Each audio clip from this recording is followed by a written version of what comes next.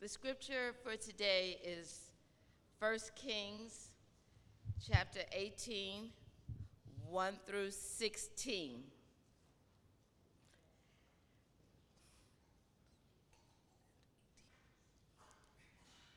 After many days of the word of the Lord came to Elijah in the 3rd year, saying, "Go, show yourself to Ahab, and I will send rain upon the earth."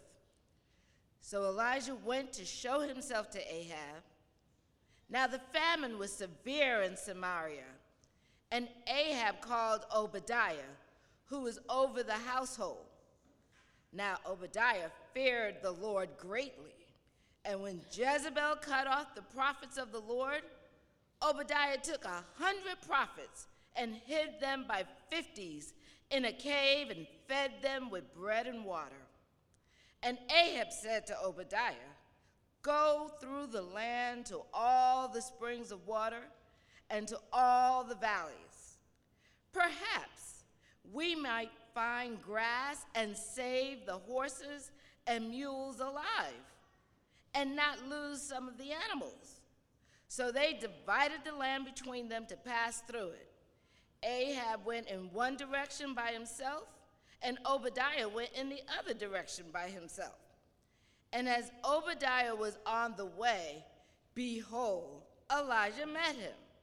And Obadiah recognized him and fell on his face and said, "Is it you, my lord Elijah?" And he answered him, "It is I. Go tell your lord, behold, Elijah is here."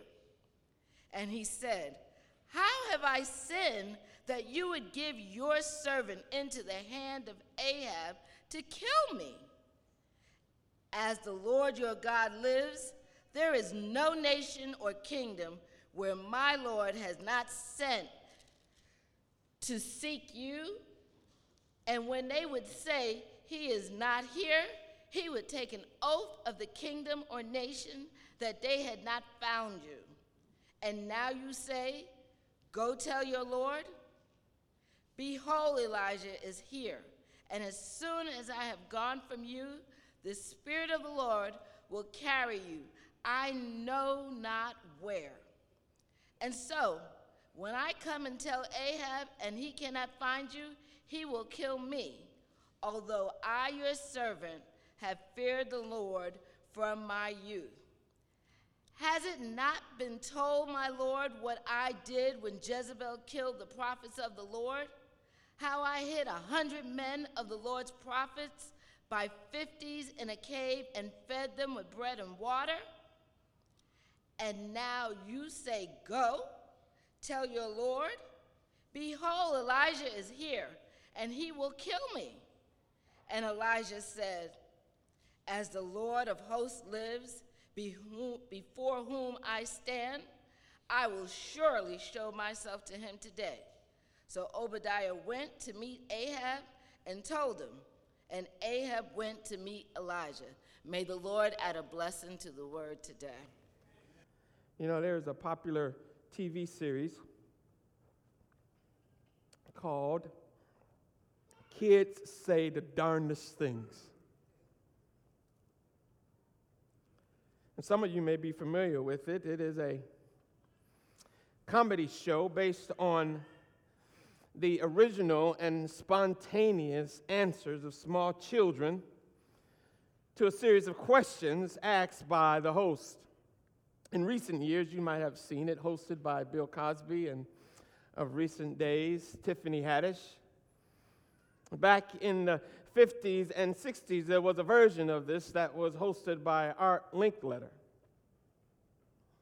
And the show has become popular because children and kids really do say the darndest things.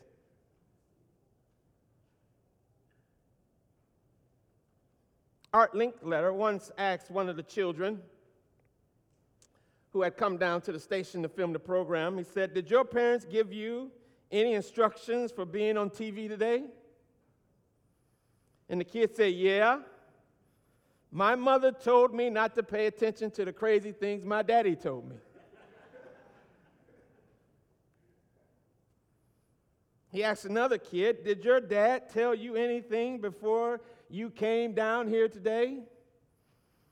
He said, yes. He said, no matter how much it itches, don't you scratch anything.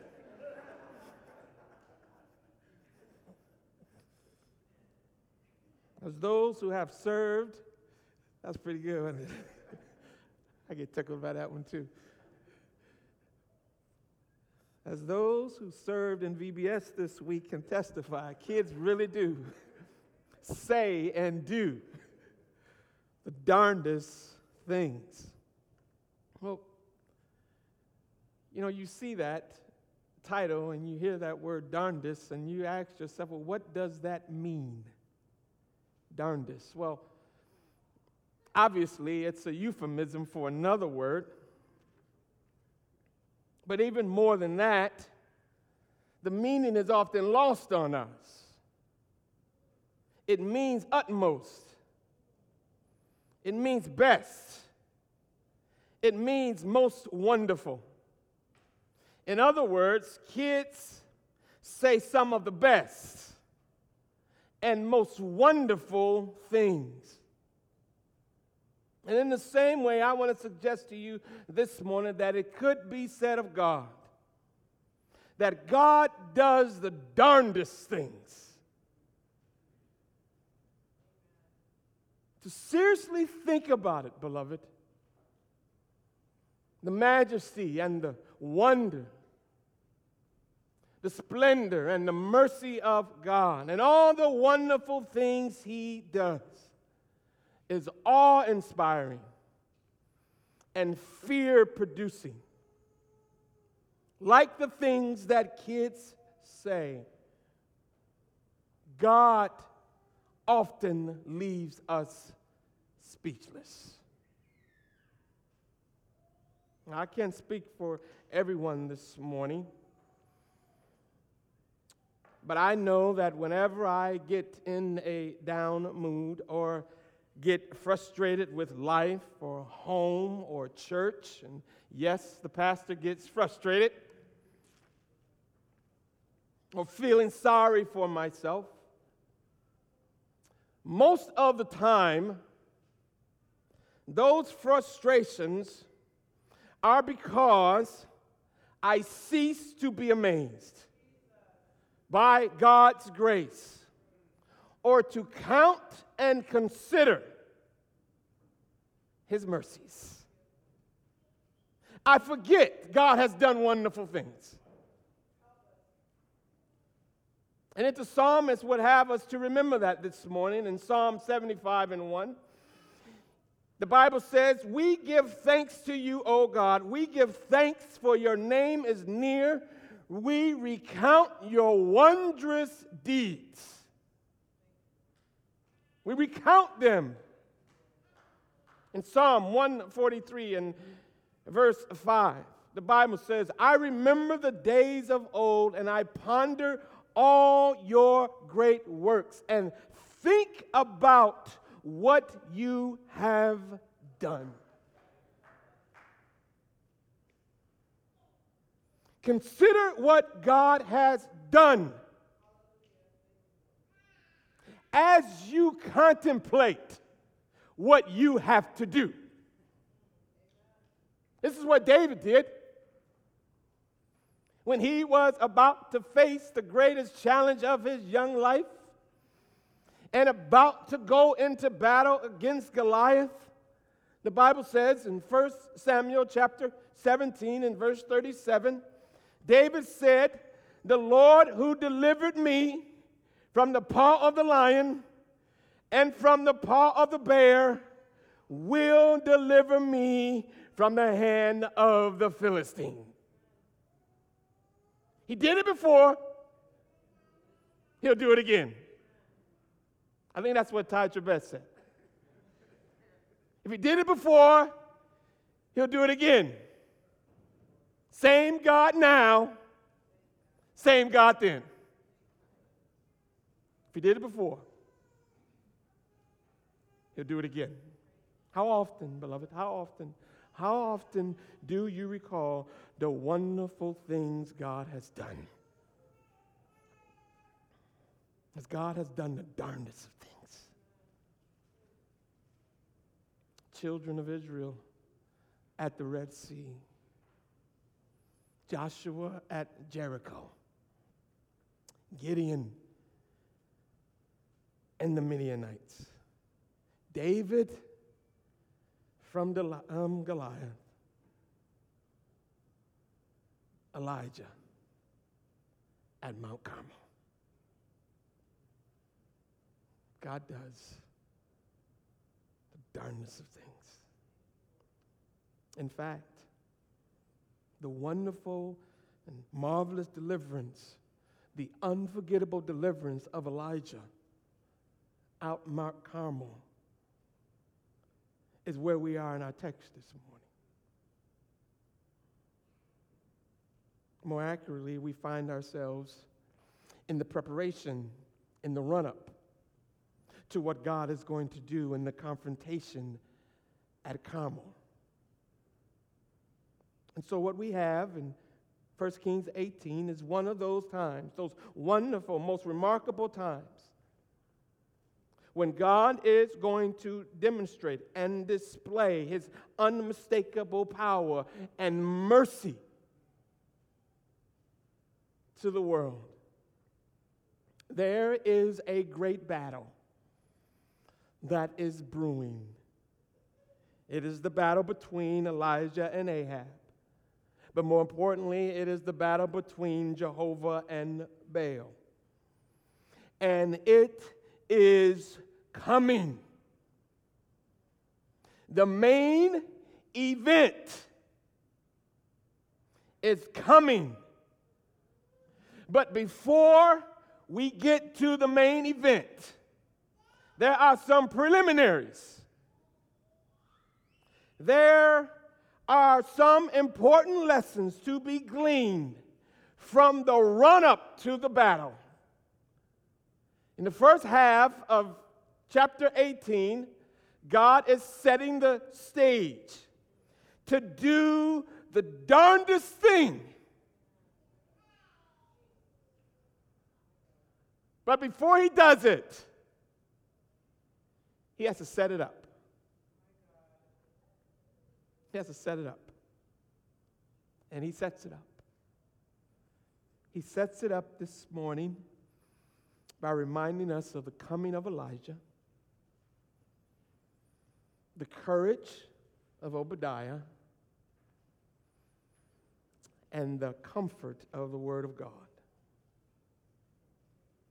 He sets the stage with the coming of Elijah. There had been a drought in Israel.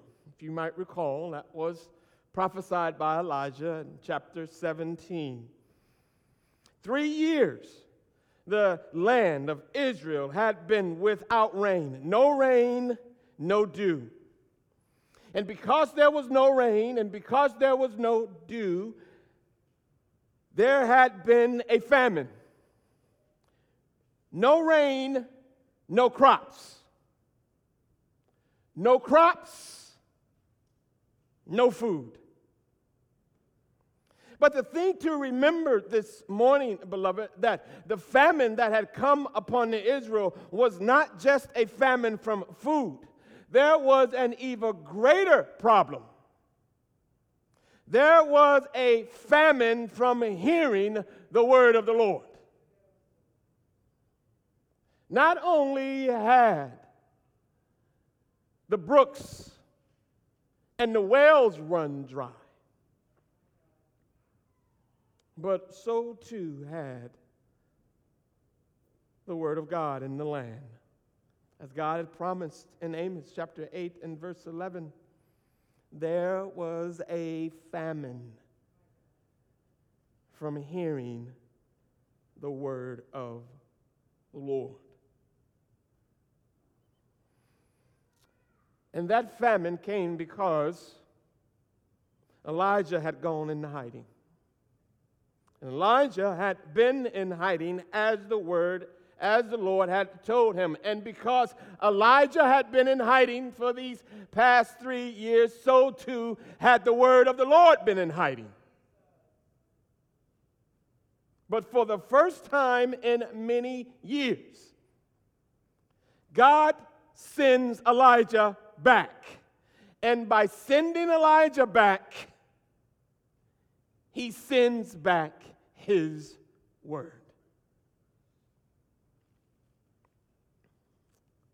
And it would be a word of judgment. Yes. But, beloved, it was not just a word of judgment. It was also a word of confirmation and assurance. It was a word confirming and assuring Elijah that he was God's man, that he carried God's word. This is so important, beloved, because Elijah is about to be in the battle of his life. And before he goes into battle, God assures him, Elijah, you are my man. Elijah, you have my word. In chapter 17, verse 24, the last word we have from chapter 17 is the widow's word. And these are the words reminding Elijah of who Elijah was. Then the woman said to Elijah, now I know that you are a man of God, and that the word of the Lord from your mouth is true. This reminds us that the Lord was with Elijah. This reminds us that the Lord was working through Elijah. But more important than reminding us, it reminded Elijah. Through the mouth of that widow, the Lord was assuring Elijah, I am with you. He was assuring Elijah that I am going to work through you. His time in hiding was not in vain. And it could feel like that, beloved. Imagine Elijah in hiding, doing what? Seeming like nothing, hanging out with a widow and her son, the great prophet of God. Listen, he was not there just for the widow and her son.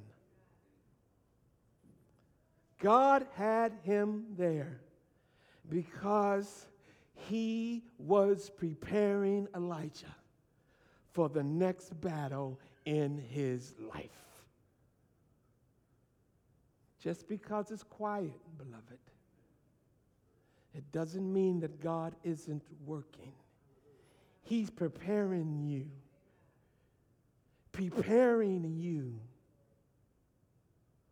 for the next matter in your life. It's coming. It's coming. And God is preparing you for the next matter.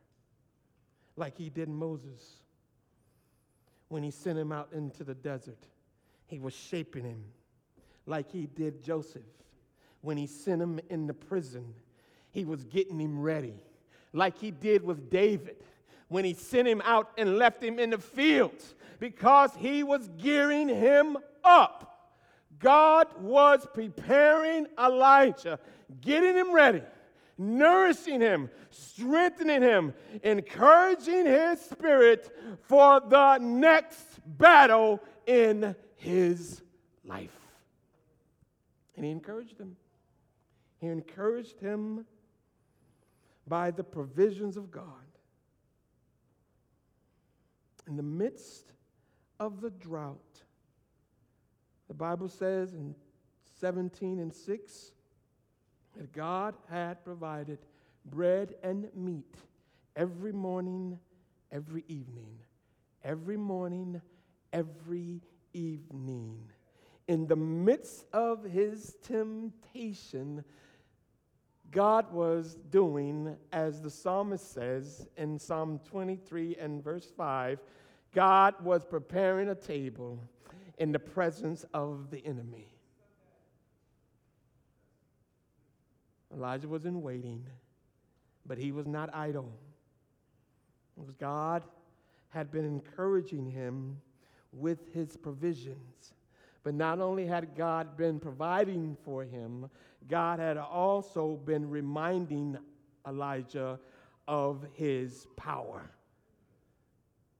Listen, beloved. Elijah had not only seen God provide bread and seen God provide meat,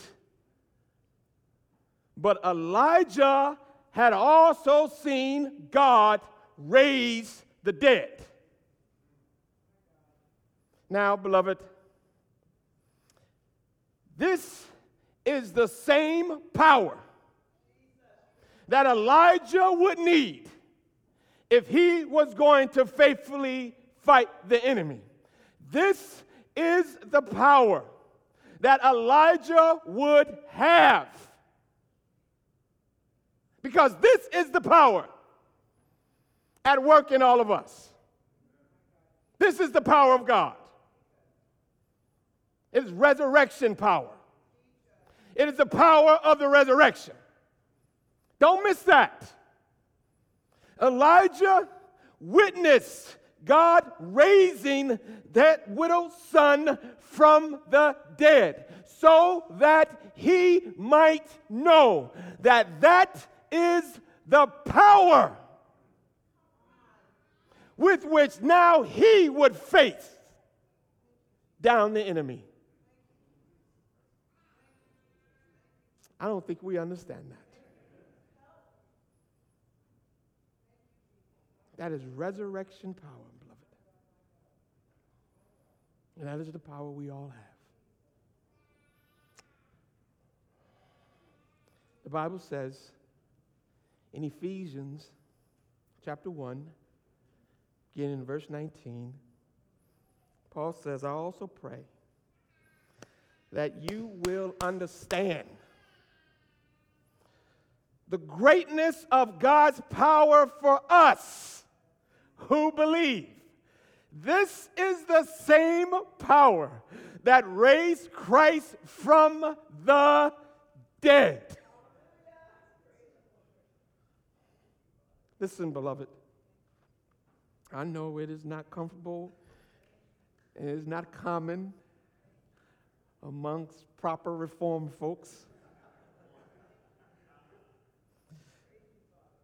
to speak in such ways, but I want to suggest, no, I don't want to just suggest. I want to press upon you this morning that within every believer of Jesus Christ, there is power. You have been given resurrection power, but in most of us, it lies dormant. It is untapped, unutilized, unaccessed. And you know why? Because we would rather live and do battle in the flesh rather than live and do battle in the spirit.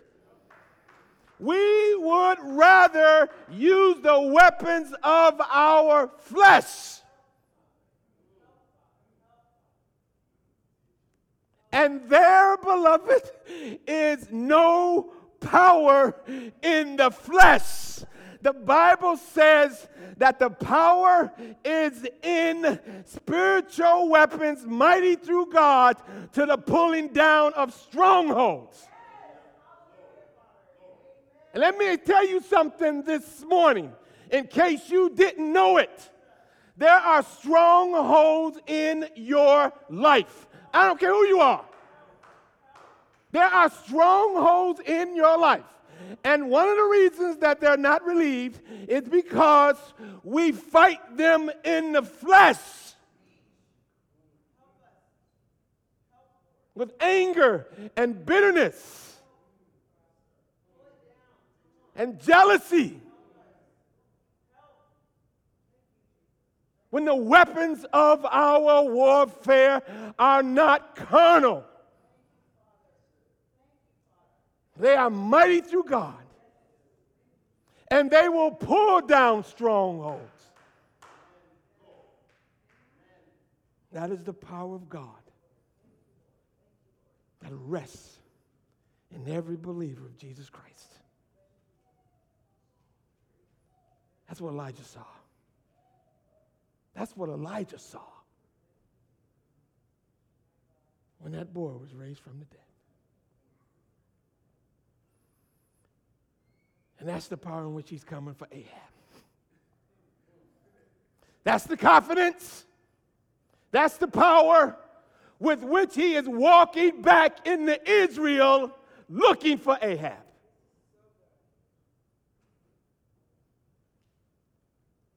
Prepared and equipped by God. And because he came, we also learned of the courage of Obadiah. Isn't it interesting that while God was providing for the prophet Elijah, he was also protecting the other prophets in the land through the faithful courage of his servant Obadiah. Now, Obadiah, the name means servant of the Lord. And yet, the irony of it is that he was not just the servant of the Lord, but the Bible says that he was also a servant in the house of Ahab. In fact, he was the chief of servants. 1 Kings chapter 18, verse 3, the Bible says, and Ahab called Obadiah, who was over the household. Now Obadiah feared the Lord greatly, and when Jezebel cut off the prophets of the Lord, seeking to kill them, beloved, seeking to end the line of prophets in Israel, Obadiah took 100 prophets and hid them by 50s in a cave and fed them with what? Bread and water. Bread and water. While God was providing for Elijah, God was also protecting the prophets with bread and water. The interesting thing is that the Bible says that in the household of Ahab, Obadiah feared the Lord greatly. Now here, beloved, here is the point. In fact, I want to suggest to you that here is the most important point. Here is the key point of our text this morning. What motivated Obadiah to do what he did in protecting and providing for the prophets? The fear of the Lord. What moved him to go against the evil intentions of Jezebel and Ahab? The fear of the Lord. What made him desire to be faithful in a faithless house? The fear of the Lord. The fear of God. That's the issue. That is the issue. That is always the issue. That is going to be the issue when the battle ensues. The fear of God. Now, what is the fear of God? Well, beloved, it is not being afraid of God, okay? Like you are afraid of the dark, or like you are afraid of the boogeyman. God is not a boogeyman. You are not afraid that he's going to come and get you, okay? We don't treat God like the hyenas treated Mufasa. Ooh, Mufasa, Mufasa, Mufasa. Ooh, no, no. The fear of God is much more sublime. It is much more wonderful. It is the acknowledgement that he is God. It is the acknowledgement that he has done great things. It is the acknowledgement that he will do great things again. This is the point. This is the point of all the great works that God has ever done. Why? The Bible says in Joshua chapter 4, verse 23 and 24, "For the Lord your God dried up the Jordan before you until you had crossed over. The Lord your God did to the Jordan what he had done to the Red Sea when he dried it up before us until we had crossed over. He did this so that all of the peoples of the earth might know the hand of the Lord is powerful, so that you might always fear the Lord your God." The fear of the Lord is the foundation for right living. Proverbs chapter 1 and verse 7. "The fear of the Lord is the beginning of knowledge, but fools despise wisdom and instruction." The fear of the Lord is the beginning of wisdom. The fear of the Lord leads to justice, equity, and righteousness. 2 Chronicles chapter 19 and verse 7. "Now let the fear of the Lord be on you. Judge carefully. For with the Lord our God there is no injustice or partiality or bribery." This is what moved Obadiah. He was devoted to God. It caused him to put God first. So let me just put it as plainly as I can. Okay? Here is what the fear of the Lord is. As simple as I can put it, beloved. The fear of the Lord is putting the Lord first. That's what it is. It is putting the Lord first. Fear is devotion to God first.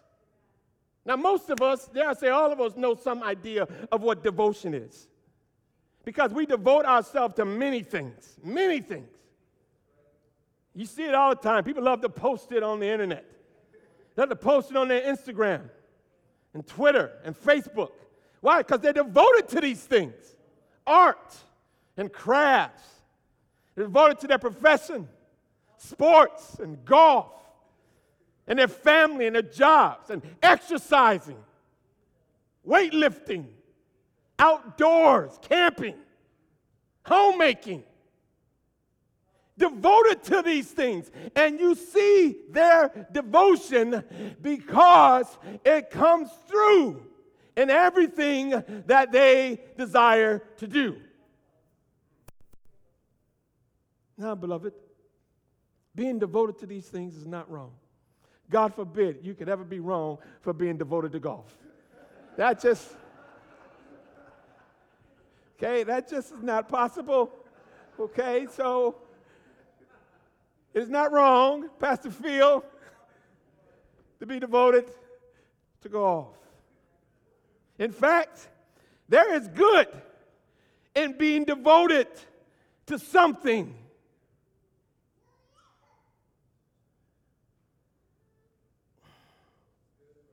But being devoted in the fear of God is being devoted to God first. Devoted to God first, the Bible says, and Jesus says in Matthew chapter 6 and verse 33, but seek first the kingdom of God. Seek first the kingdom of God and his righteousness, and all these things will be added unto you. Seek first the things of God. Be properly devoted first to the things of God. Then devote yourself to improving your golf swing. Then devote yourself to your photography. Then devote yourself to your arts and your craft. Then devote yourself to exercise. But make sure you devote yourself to God first. Was Obadiah devoted to the household of Ahab? Yes. Yes. But he was devoted to God first. And that's why the Bible says he feared the Lord. He feared the Lord. And it takes wisdom, beloved. It takes courage to be faithful in an unfaithful context. It takes the fear of the Lord. It takes the fear of the Lord. Obadiah feared God in a fearful place. It's what it means to be a Christian in this world, isn't it? To be in the world, but to not be of the world. It is fearing God and putting God first. Putting God first. What does that mean? That means for a Christian to be in politics, he must put God first. Doesn't mean that the Christian can't be in politics. It just means that the Christian has to walk the line where he or she is putting God first. I mean, the Christian in higher education. The Christian can be in higher education. The Christian just has to walk in fear of the Lord, in wisdom, knowing how and when to put God first. The Christian can be in the movie industry, just knowing the need to put God first. And it is not easy, beloved. It is not easy being a Christian in an anti-Christian world. Fearing God where there is no fear of God. This is Obadiah. This is Obadiah. He is fearing God in a household where there is no fear of God. It takes wisdom. This is why, beloved, that the fear of God is the beginning of wisdom. This is why, beloved, that the fear of God is life, because it takes the fear of God to stay alive in a home that has no fear of God. If Obadiah was the epitome of the fear of God, Ahab was the epitome of one who had no fear of God. And therefore, instead of wisdom, Ahab was foolish. Instead of life, Ahab wrought death. Instead of peace, Ahab brought destruction. Why? Because this is what the Bible says when there's no fear of God. Their feet are swift to shed blood, the Bible says in Romans chapter 3 and verse 15. In their paths are ruin and misery, and the way of peace they have not known. There is no fear of God before their eyes.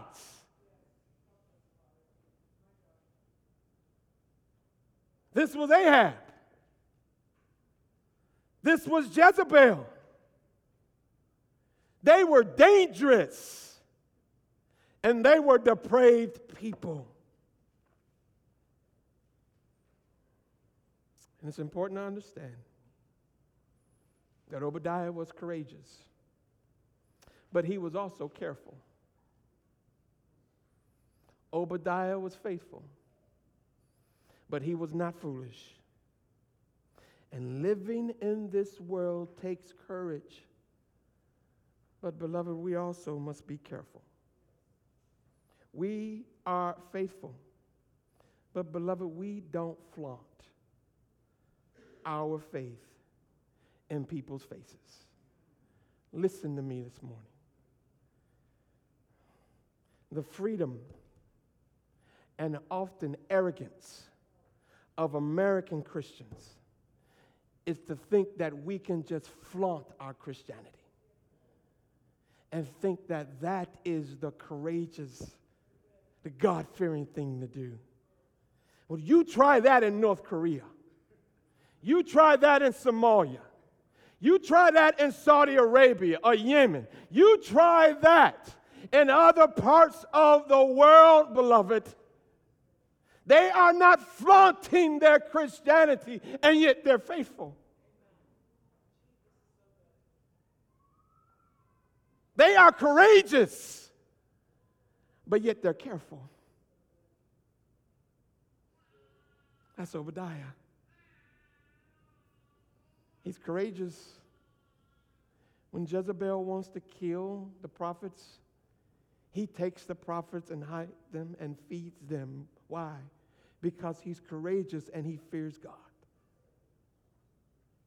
But he's careful. He's not flaunting it to Jezebel and Ahab. He's not pushing it in their face. He's being faithful, but not foolish. Courageous and careful. Why? Because he was not interested in tempting Ahab. Why? Because Ahab and Jezebel weren't playing. They weren't playing.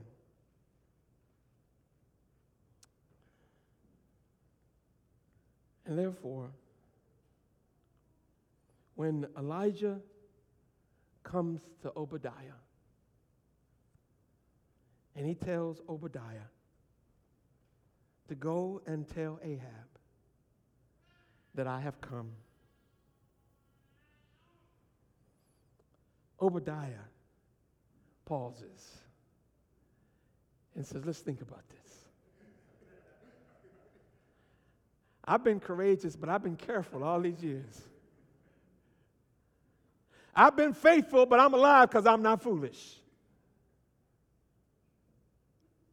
And I have been faithful, but I just need to know something, Elijah. That if I go back and tell Ahab, I got to know that you're going to be with me. That you're not going to leave me hanging out to dry.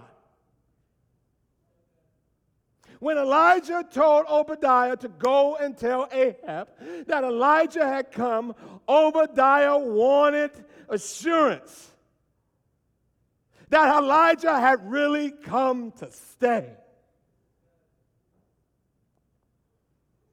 Because he's not interested in tempting Ahab. In verse 9 of chapter 18, he says to Elijah, Elijah, what have I done wrong? I mean, I've been faithful. I've been feeding these prophets. I've been hiding them. I've been fearing the Lord in this wicked house. I've been trying to be faithful. What have I done wrong that now all of a sudden you want to hand me over to Ahab to be put to death? Are you trying to get me killed? When I go back, are you just going to run and hide again?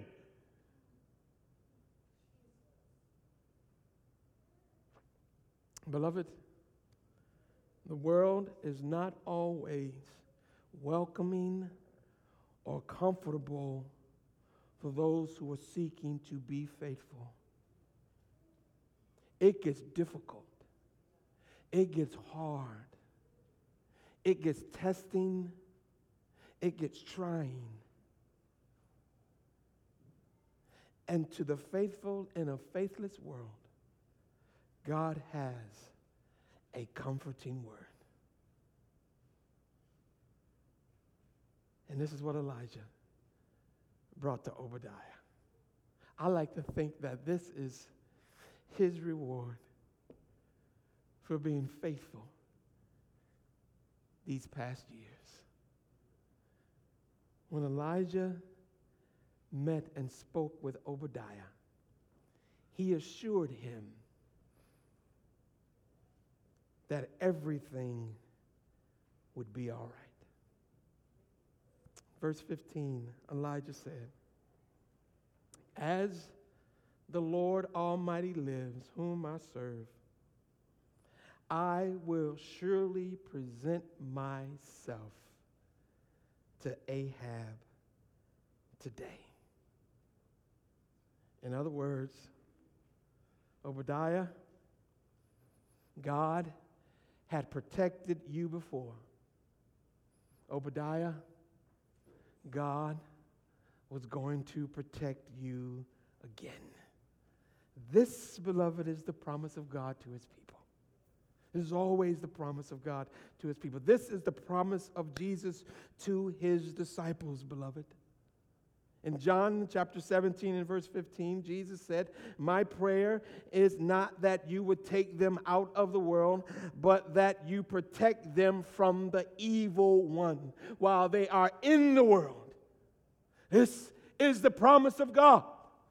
Obadiah, you're going to go back to the household of Ahab. But God had protected you before. God is going to protect you now. This is the promise that Jesus makes to his people, because this is the promise of the cross. The promise is not that the world won't threaten us, because it will. The promise is not that the enemy can't hurt us, because it can. But the promise is that we will not be overcome. The promise is that through it all, it can and it will be well with your soul. So go back, Obadiah. Go back and speak these words. Have courage. But where does the courage come from?